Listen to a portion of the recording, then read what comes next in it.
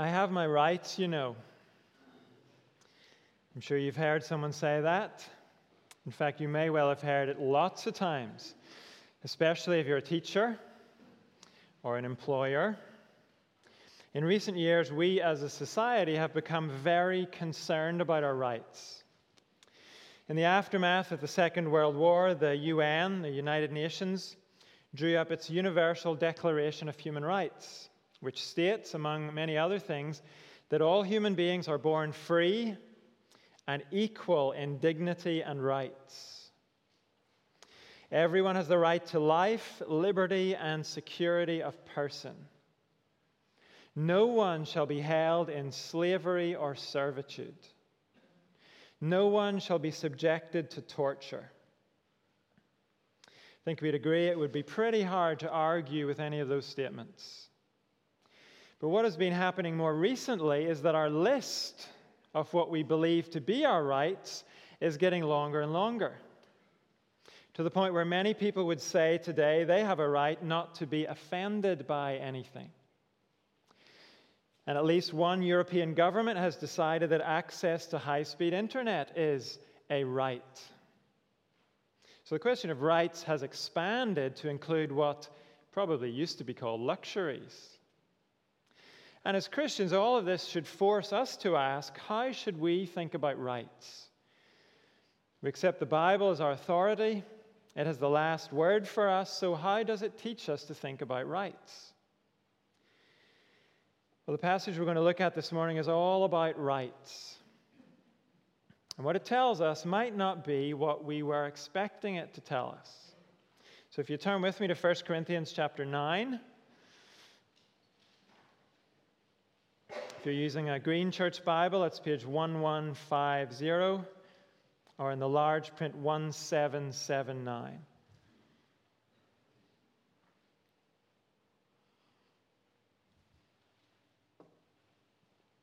This section follows right on from chapter 8, which we looked at last week. In that passage, Paul was responding to a question from the Corinthians. What about eating meat that had been sacrificed to idols? Can we go to a pagan temple and eat meat in the temple restaurant or the dining hall there? They had decided they could do that, and they were able to provide a theological reason for that decision. They said an idol is nothing at all in the world. It's just a statue. There's only one true God. Therefore, it's fine for us to go to the pagan temple and eat what we want.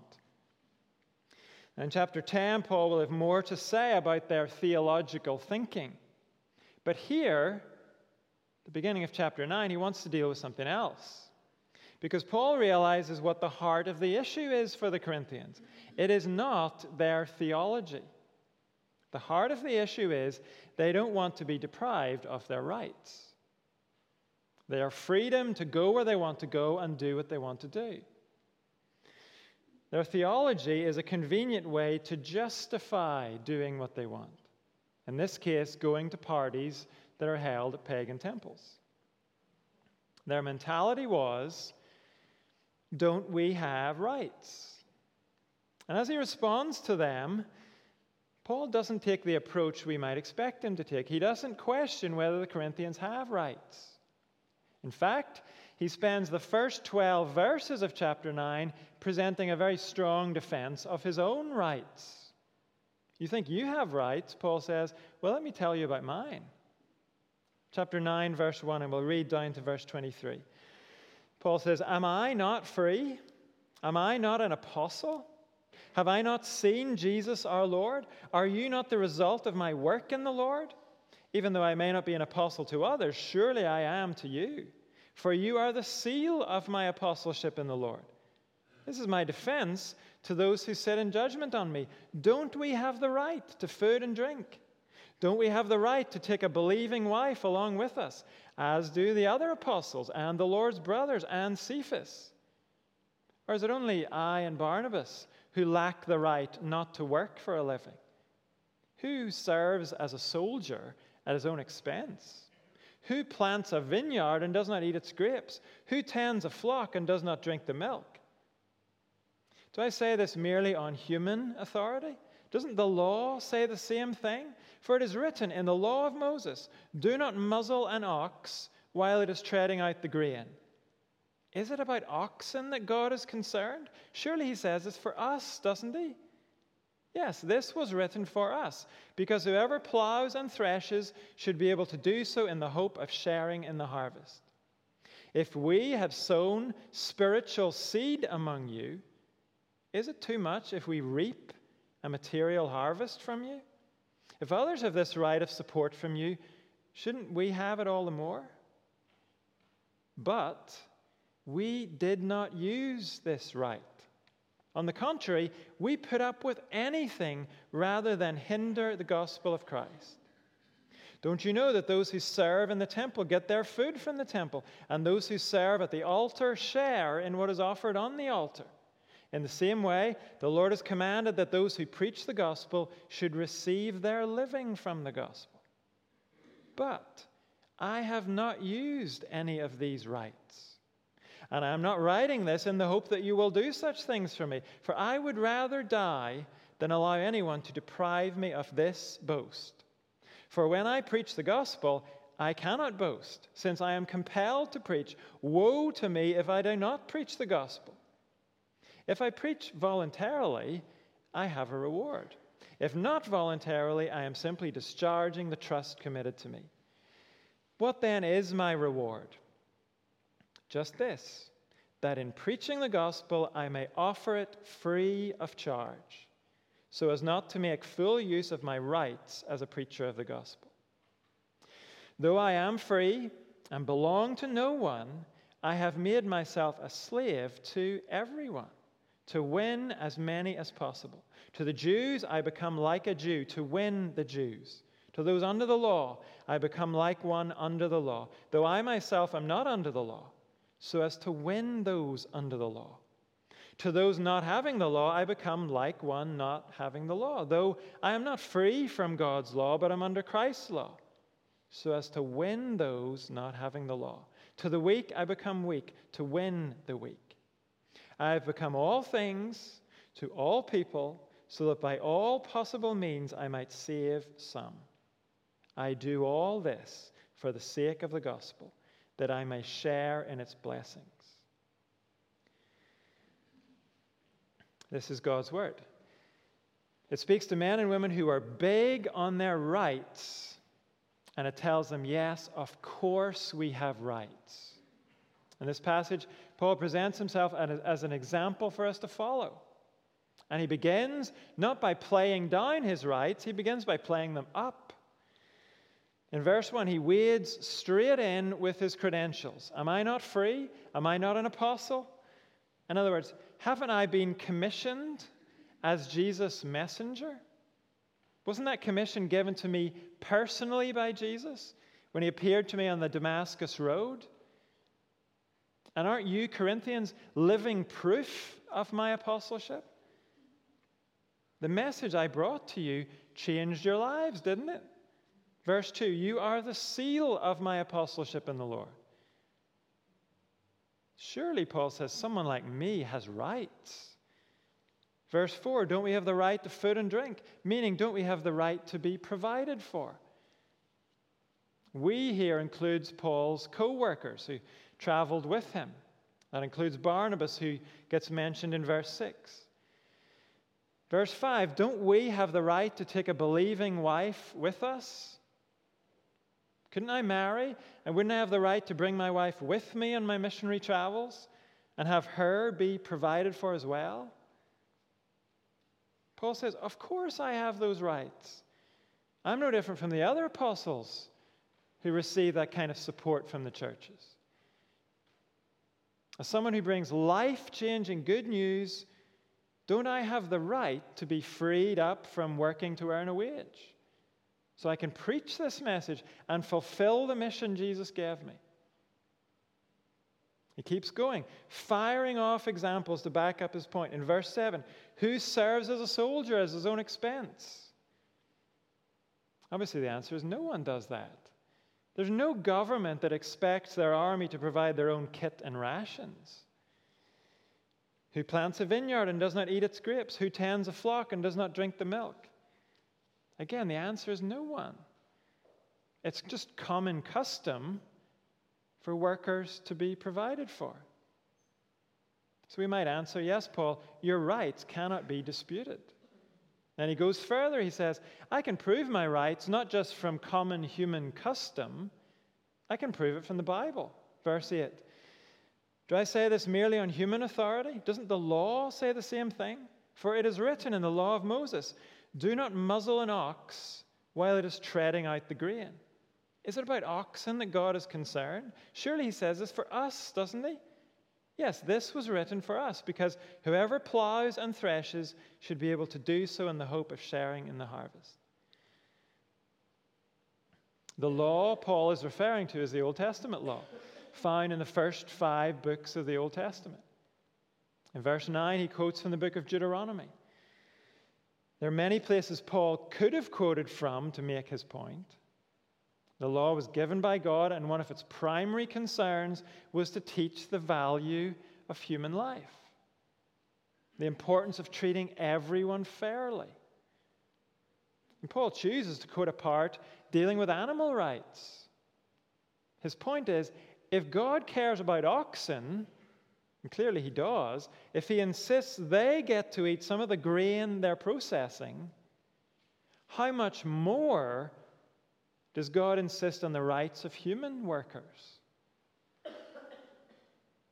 Further down in verse 13, Paul will mention the Old Testament priests. If God gave them the right to be provided for as they did their work at the temple, how much more should those who preach the gospel be provided for? In fact, verse 14, the Lord Jesus himself taught that. In Luke chapter 10, Jesus told his disciples, the worker deserves his wages. And in the context there, he was saying, expect those you preach to provide for you. So Paul has solid biblical grounds for what he says to the Corinthians in verse 11. If we have sown spiritual seed among you, in other words, if we've given you the good news about Jesus, is it too much if we reap a material harvest from you, that you provide us with food, drink, and whatever else we need? If others have this right of support from you, shouldn't we have it all the more? Well, what are we to make of all that? What's the significance of it? Well, there's an attitude that's sometimes found among Christians which we could call worm theology.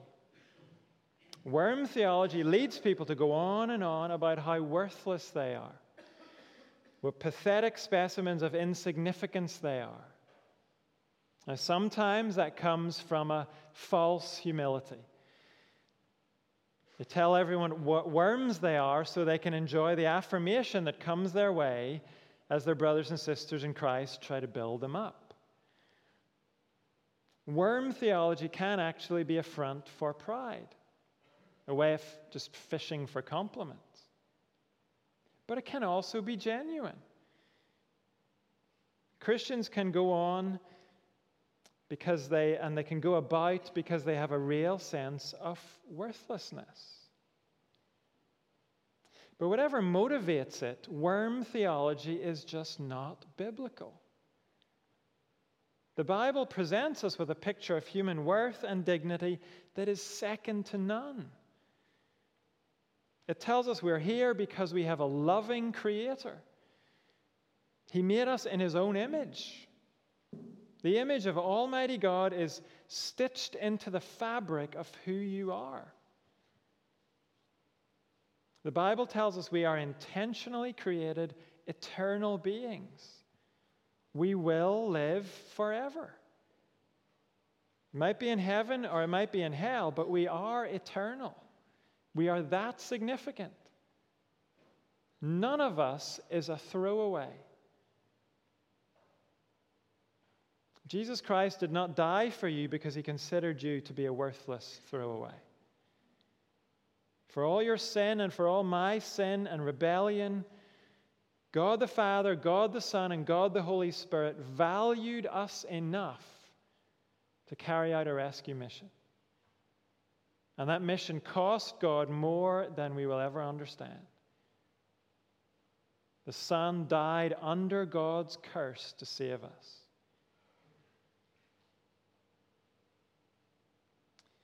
The theory of evolution or any other theory cannot give any evidence that your life has real value.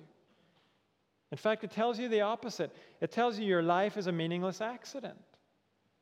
If you want any dignity, you'd better try and dream some up for yourself, because you don't have any true dignity.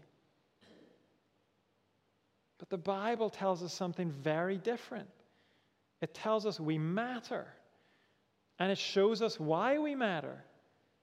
From Genesis chapter 1, the account of creation, right through those Old Testament laws about fair treatment, all the way to the cross of Jesus Christ. The Bible tells us God cares about us as individuals. He cares about our daily needs. That's what lies behind verses 1 to 12 here in our passage. Realize you have God-given rights. As Christians, we are not called to see ourselves as worms. And there's nothing holy about pretending we're worms. We have to get that clear, and then once we've got it clear, Paul calls us to go further. He calls us to make the good news about Jesus a higher priority than our rights. We don't need to deny our rights, but as Christians, there are things that matter more to us than our rights. We don't have to fight for our rights. Look what Paul says in the middle of verse 12. After asserting his own rights in the strongest possible way, specifically his right to be provided for by the Corinthian church, he says in the middle of verse 12, but we did not use this right. On the contrary, we put up with anything rather than hinder the gospel of Christ. What does Paul mean? He's referring back to the time he spent in Corinth. While he was there, he didn't make use of the right he has just defended with such great enthusiasm. He didn't rely on the Corinthians for food and drink or financial support. What did he do? Acts chapter 18 tells us he worked as a tent maker during the week, and then he preached on the Sabbath. Later on then, when his co-workers Silas and Timothy arrived, Paul devoted himself exclusively to preaching, meaning he gave up his 9-to-5 tent-making job. It seems he was able to do that because Silas and Timothy brought a financial gift from another church. We know that Paul's general policy, as we read the book of Acts and his letters, his general policy was not to receive support from a new church while he was there with them. But he would accept support from churches later on, when they were well established and he had moved on to another new area. Why? Why would he do things that way? Verse 12, he says, it's so as not to hinder the gospel of Christ. Well then, why would accepting support hinder the gospel? In this culture that he's writing to, if you accepted a gift, both you and the person who was giving the gift knew there were strings attached to the gift. By taking the gift, you were putting yourself under obligation to the giver. You now owed them back. They expected to be repaid in some way. I don't think it's just in Corinth that understanding can sometimes be there. Before we moved to Pelsall, I spent a few months helping a church in Chicago. They didn't have a pastor, and the church was a bit of a distance from where we were living, so I would drive down for a couple of days in the week, and then I'd go and preach there on Sundays. I was completely new to the situation and completely new to all the people. And I think it was the first Sunday I was there, a man and his wife were leaving the church after the morning service when he reached out and put $20 into my hand. I thought that was very kind of him. But the next week, he did it again. He wouldn't stop to talk with me, but he was giving me these $20 bills. So after a couple of weeks of that, I asked one of the deacons about this man. And the deacon said, that man is an alcoholic who treats his wife terribly. He's trying to get on your good side. That man figured he could pay me not to poke around in his life. Maybe even to take his side in the situation with his wife. That's the kind of situation Paul wanted to avoid in Corinth. He doesn't want anyone to think they can bribe him or make him obligated to them because he has accepted their support. And there's another element to this. We learned back in chapter 1 that not many in the Corinthian church are well off. A lot of them are slaves. If Paul had accepted financial support from the church, it would have come mainly from a very small section of the church, those who had resources. And they would then assume that Paul was, if not quite in their pocket, at least on their side. While the slaves in the church, those who didn't have anything to give by way of support, they would have assumed exactly the same thing, that Paul was in the pay of the wealthy few. And can you see how the result of that would be a massive hindrance to the gospel? The message of God's free grace in Jesus Christ, offered equally to all. And so because Paul made the gospel a higher priority than his own rights, he did not make use of his right to support in terms of food, drink, and other needs. Look down to verse 15 where he gives more explanation. But I have not used any of these rights, and I am not writing this in the hope that you will do such things for me. For I would rather die than allow anyone to deprive me of this boast. For when I preach the gospel, I cannot boast, since I am compelled to preach. Woe to me if I do not preach the gospel. If I preach voluntarily, I have a reward. If not voluntarily, I'm simply discharging the trust committed to me. What then is my reward? Just this, that in preaching the gospel I may offer it free of charge, so as not to make full use of my rights as a preacher of the gospel. Paul says, look, I have no option but to preach about Jesus. He met me on the Damascus road and he gave me a direct commission I could not refuse. Anyone who knows my story is well aware of that. So how can I prove then that I'm wholehearted and enthusiastic about my message? This good news of salvation in Jesus. How can I prove that I personally value this good news? That's what Paul means when he talks about the boast he doesn't want to be deprived of. It's the boast about the greatness of Jesus and what Jesus has done. How can Paul find a way to do that when everyone knows he's compelled to preach, whether he wants to or not? Paul can show how much he values the message by foregoing his rights for the sake of the message. Refusing financial support from Corinth cost Paul. It cost him a lot in terms of extra time and effort and hard work. But it removed a hindrance to the gospel in that situation. It prevented any suspicion that he was in the pocket of the donors. And that sacrifice of his rights also showed that Paul valued the gospel above all else. It showed the gospel truly meant more to Paul than his God-given rights. Those who heard Paul preach, they knew they weren't just listening to another traveling scholar selling his intellectual wares for money. People like that came through Corinth all the time, making money out of their teaching. But Paul wasn't getting money. That was not what they were used to.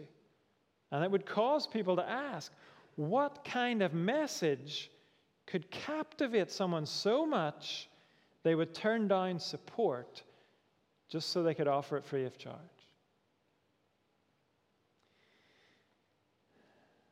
So Paul has shared his own example with us, and it is unique to him. It's not likely we will find ourselves in the same situation. But Paul's example does challenge us to ask, in my situation, in yours, are there ways we can make the good news about Jesus a higher priority than our rights? For the Corinthians themselves, the application would have been obvious. If you think back to chapter 8 and what we heard there, if insisting on their right to eat idol meat would hinder the gospel of Christ by luring others back into idol worship, the question for the Corinthians was, are they willing to forego that right? And we have to ask, what means more to us? The gospel or something else? For the Corinthians, it was the gospel or their freedom to eat steak and chips in Apollo's diner. But what might the application be for you and me? Which is the higher priority for you? The right to fight for higher wages, or the opportunity to show contentment with what you have? What about the right to insist on a particular title at work? Maybe some other recognition that actually you deserve. Do you value that most? Or do you value the opportunity to show that your security comes not from your title, but from knowing God, being accepted by Him? In church, what means more to you? Your right to be built up and given attention, or the opportunity to go out of your way for someone else, to see them built up and supported? Let's remember, Paul has shown us we are not worthless worms. If we choose to forego our rights, we do it from a place of confidence and assurance. We are loved and we are precious to God. And so for His sake, we can give up our rights. Not from a false humility, not from a sense that we're worthless. No, for Christ's sake, we choose to make our rights a secondary priority in our lives sometimes. Because He is always our first priority. Paul develops this in the final verses. He says, choose to serve all kinds of people for the sake of their salvation. If the last section was about holding our rights lightly, here the focus is on our right to be with our kind of people. Holding that lightly. We all have people we feel comfortable with. Hopefully, the people we feel most comfortable with will be our brothers and sisters in Christ. Hopefully. But here, Paul has in mind people who are outside the church. 5 times in these verses, he talks about wanting to win people. In verse 22, he explains what that means. He wants them to be saved, won for Christ and His kingdom. Paul says, for that, we must be willing to speak to and to serve all kinds of people, not just our kind of people. And just as he did with the question of rights, Paul says this is something we choose to do. Verse 19, though I am free and belong to no one, I have made myself a slave to everyone to win as many as possible. He says, I've just insisted at length that I'm not in anyone's pocket. I don't owe anyone in that sense. But when it comes to those who need to hear about Jesus, I do see myself as obligated, whether they're my kind of people or not. Verse 20, to the Jews I become like a Jew to win the Jews. To those under the law I become like one under the law, though I myself am not under the law, so as to win those under the law. Here, the Jews and those under the law are two ways of speaking about the same people. And Paul's own background is Jewish. That is his heritage. But since Paul met Christ, he no longer relates to God the way he used to. Unlike his own people, the Jews, he no longer believes that his relationship to God is based on keeping the Old Testament law. It's based on Jesus. Paul knows he's accepted by God because of what Jesus has done, not because of Paul's own law-keeping. In that sense, Paul no longer considers himself a Jew. But in order to win Jews to Christ, Paul is willing to live according to Jewish customs. The book of Acts gives us various examples of that. Back in chapter 7 of this letter, Paul could say, circumcision is nothing. Doesn't earn us any points with God. But the book of Acts tells us when Paul went on a preaching trip into a Jewish area, he had his co-worker Timothy circumcised in preparation for that trip.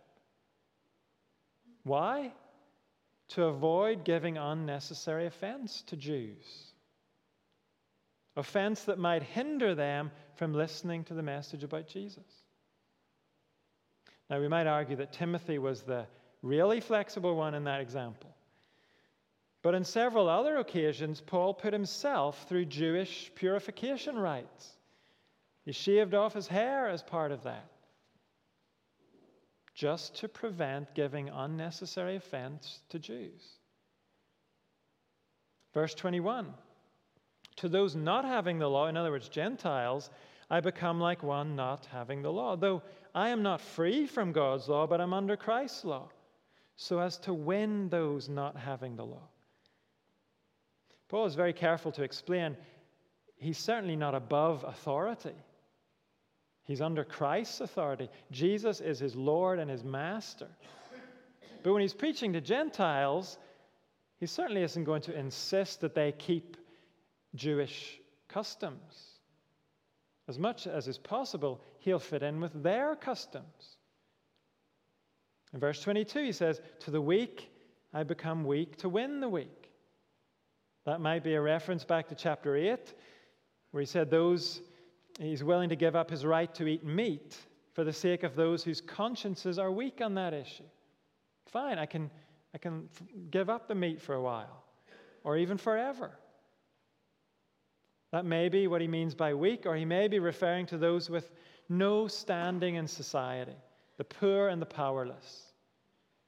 Paul is willing to get down among people like that and not stand superior to them. But either way, whatever he means by the weak, he's saying he is willing to adapt. He's willing to be highly flexible to win all kinds of people to Jesus. And that will often involve being uncomfortable as he steps out of what he's used to. It will often mean he gives up his own personal preferences. It will mean his own likes take a back seat much of the time. Now, it does not mean, of course, that Paul is limitlessly flexible. We shouldn't get that idea. One commentator has pointed out he does not say, to the gossip, I become a gossip. He doesn't say, to the adulterer, I become an adulterer. I knew a professing Christian who used these words about all things to all people as an excuse to go and get drunk every weekend. I think the idea was, I become drunk to win the drunk. But not surprisingly, he never won anyone to Christ. And in fact, he didn't keep up his own profession for very long at all. Paul is not calling us to be flexible to the degree that we go into sin. We know from reading his letters, even this letter, he's very willing to confront culture where it needs to be confronted.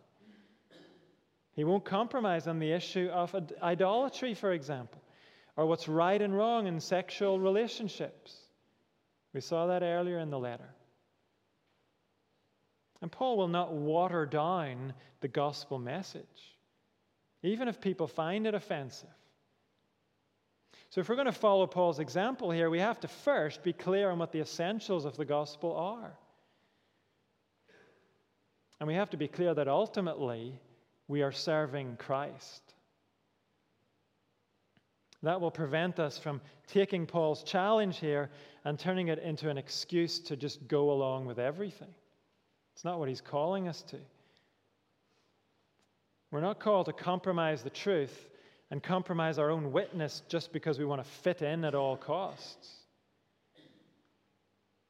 That won't make a positive impact on anyone. But so long as being flexible doesn't involve sin or leading others into sin, then Paul will identify with people. He will do what he can to relate to them. He won't insist on what he's comfortable with or what he likes or what he would prefer. He let all of that go so that by all possible means he might save some. And look how he finishes this in the middle of verse 22. I have become all things to all people so that by all possible means I might save some. I do all this for the sake of the gospel, that I may share in its blessings. What does that last statement mean? I do this for the gospel, that I may share in its blessings. Well, Don Carson helps us understand what Paul is saying. Paul is saying that he cannot conceive of any other way to be a Christian. To follow the crucified Messiah means Paul must take up his own cross daily, die to self-interest, and serve the one who bought him. We cannot properly promote the gospel any other way.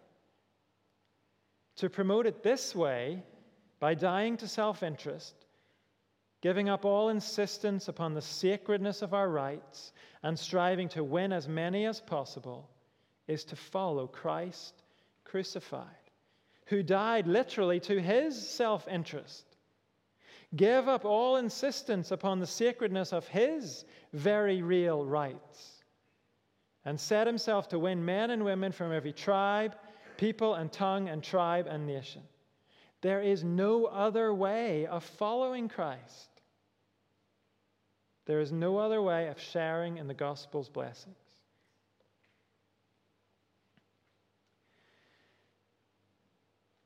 So finally, how can we put this into practice?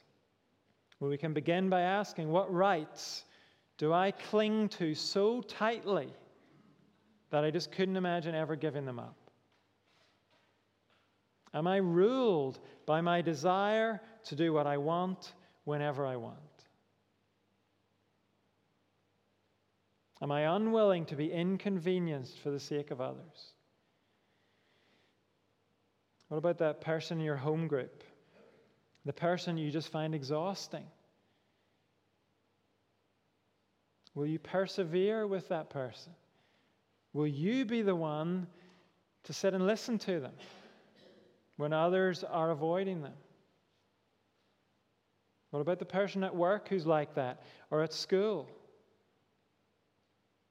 Are you willing to listen to things that you find boring, just so that maybe sometime you can let that person know about Jesus, the one who cares about them more than anyone else? Do you look down on people who are posh? Have you no time for people who've grown up with privilege? Or if we turn it around, do you look down on people who didn't grow up with the privileges you had?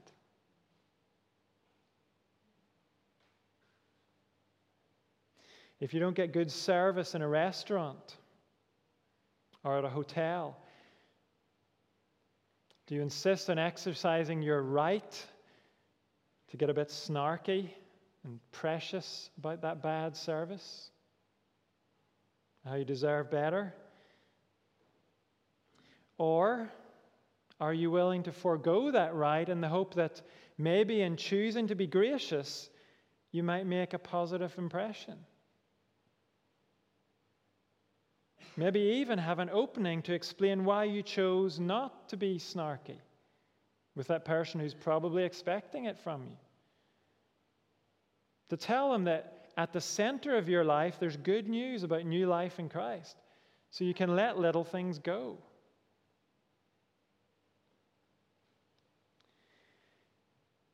If you get passed over for a promotion, or if you lose out on some kind of award, do you exercise your right to sulk about it and throw your toys out of the pram? Do you allow yourself to resent the person who benefited instead of you? Or do you choose to be gracious about missing out? What about visitors here in church? Do we expect them to know how we do things here? Or for the sake of the gospel, are we willing to stop worrying so much about how we do things here? We're never going to compromise on our message, but surely we can compromise on a whole lot of other things. Such as, for example, our right to have a comfortable chat at the end with people we know well. Can't we choose sometimes to give that up so we can go and speak to someone we don't know well?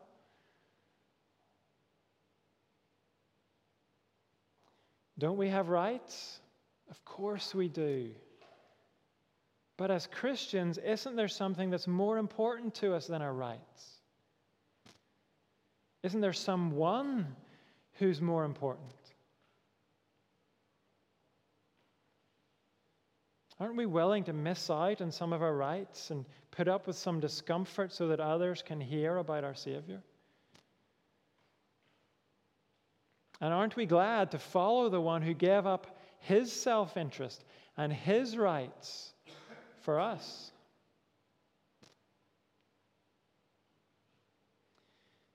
We're going to close with a song that reminds us Jesus is our King, yes, but our servant King.